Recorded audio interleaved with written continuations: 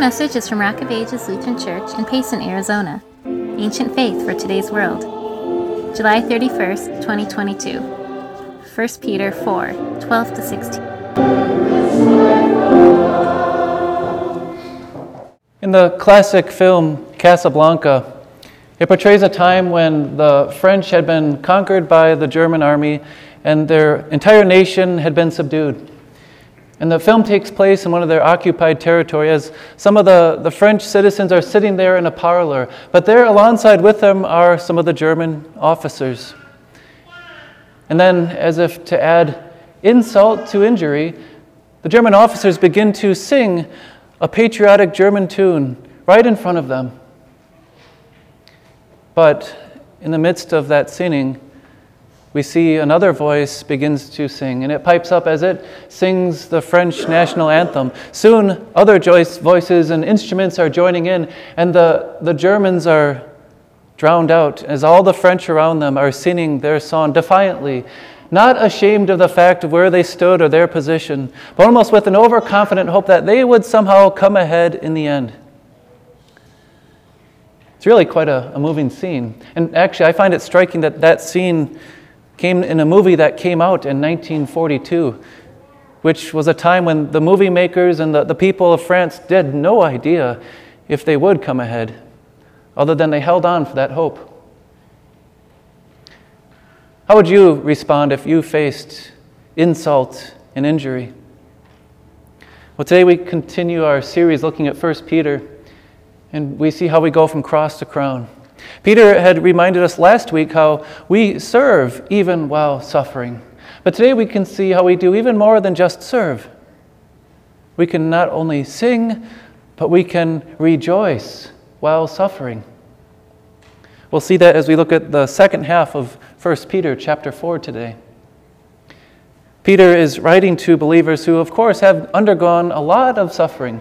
The Christians in Asia Minor he writes to, he says, have faced suffering as they were facing bodily injury, as they were submitting to authority that hated them. They were insulted. They were bearing up after they faced harm and hate for doing good. Once again, he mentions they suffer in the body and they face insult.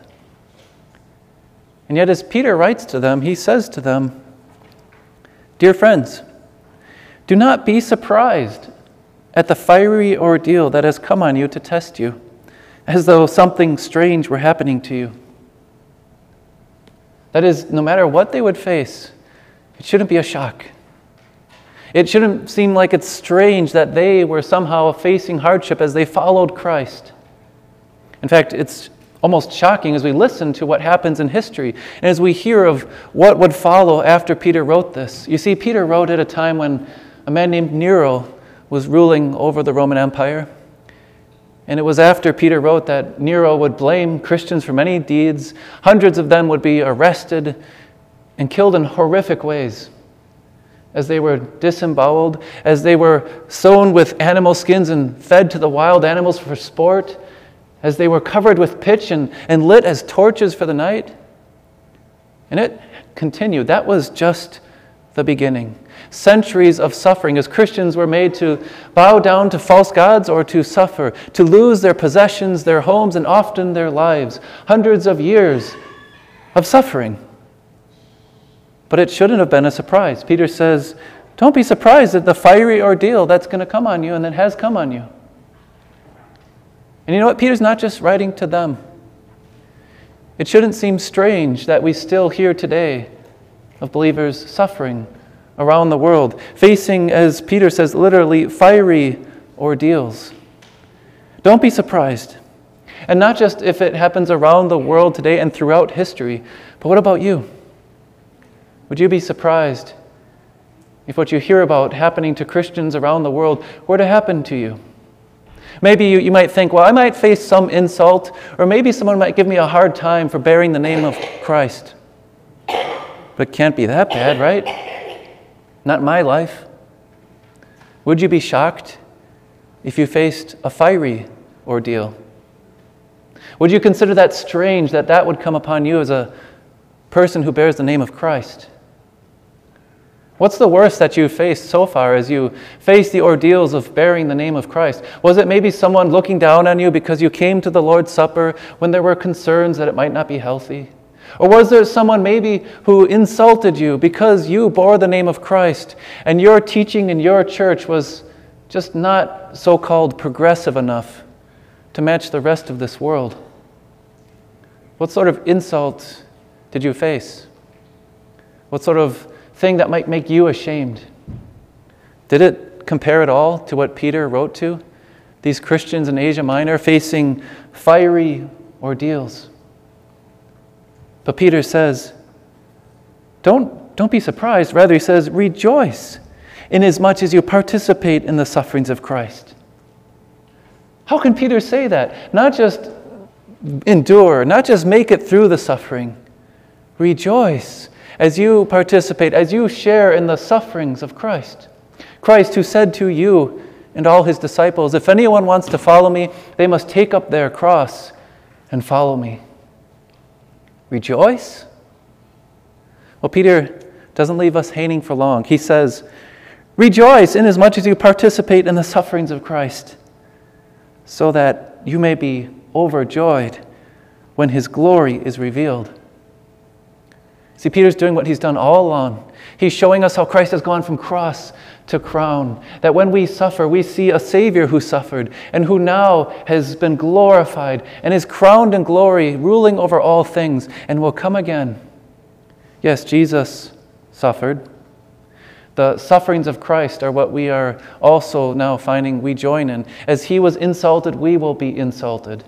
As he was hated by the world, you will be hated by the world.